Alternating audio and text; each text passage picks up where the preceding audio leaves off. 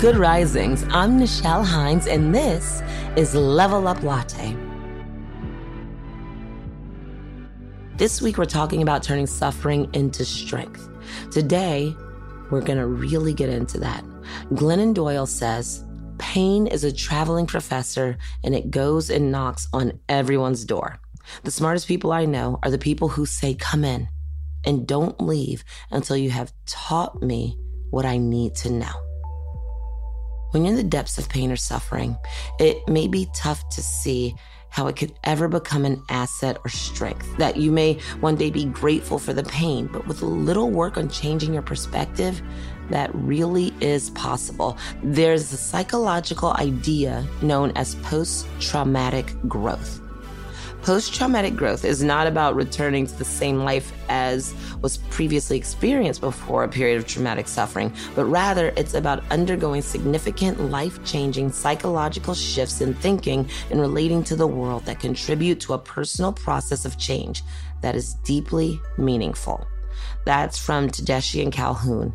Some initial tips for turning your suffering into strength. Surround yourself with the right influences. There are people that you can count on, and there are people that you can't count on.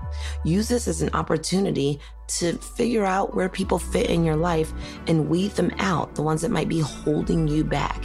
Because if you have a good influence, someone inside of your life who's going to work through this with you or bounce those problems with you and help you come up with a solution, those are the people that you want around you.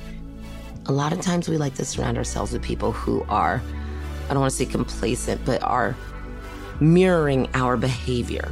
So it's important to have people that have real perspective and are individuals in themselves and aren't just sort of glomming onto you and your emotions, but can actually help push you through. Remember, we get to choose our friends. We get to choose who we spend our time with. So make sure that the people that you're spending time with are enhancing you, that they're enhancing your life experience. And those are the people that can really help you turn your suffering into strength, because they have a perspective that is individual, and they're going to look at that problem with you and show you which way that you need to go. Another thing that you can do is try to remain flexible.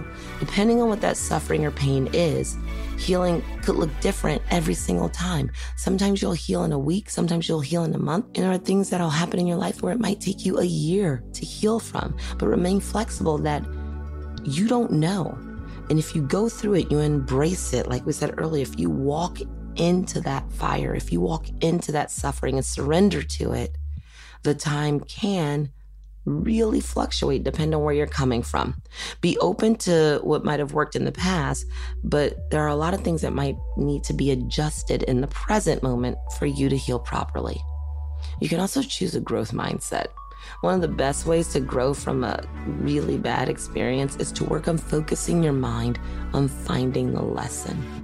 It's a really hard thing to do, but the thing about suffering is that it ebbs and flows. So in those moments where it's just kind of there, you'll say, what am I supposed to learn? What is being offered to me from this situation? If we can find a way to do that, then we get to set the roadmap for healing. If you're coping with a health problem, perhaps the lesson is to better prioritize your health. If you're dealing with heartbreak, then maybe the lesson exists in learning to love yourself first.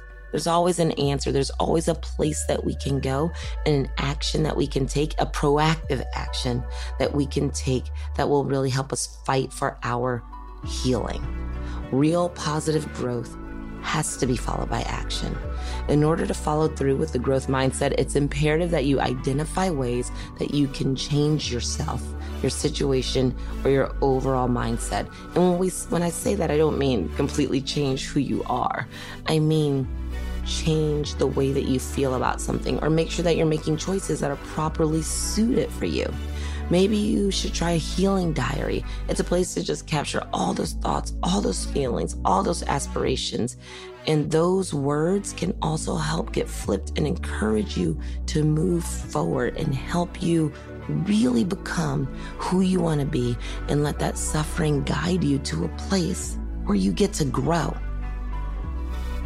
I cannot tell you how much a shift in perspective can change your life for the better. Your suffering can end. Pick up a pen, get real, Instead of just feeling the surface of the emotion, let's try and find out what's really going on with you. And then everything can be better. You got this.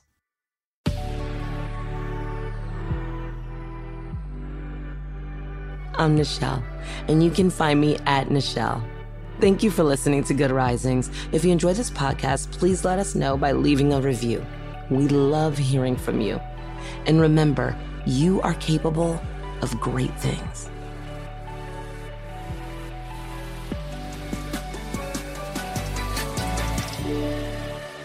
Good Risings is presented by Cavalry Audio.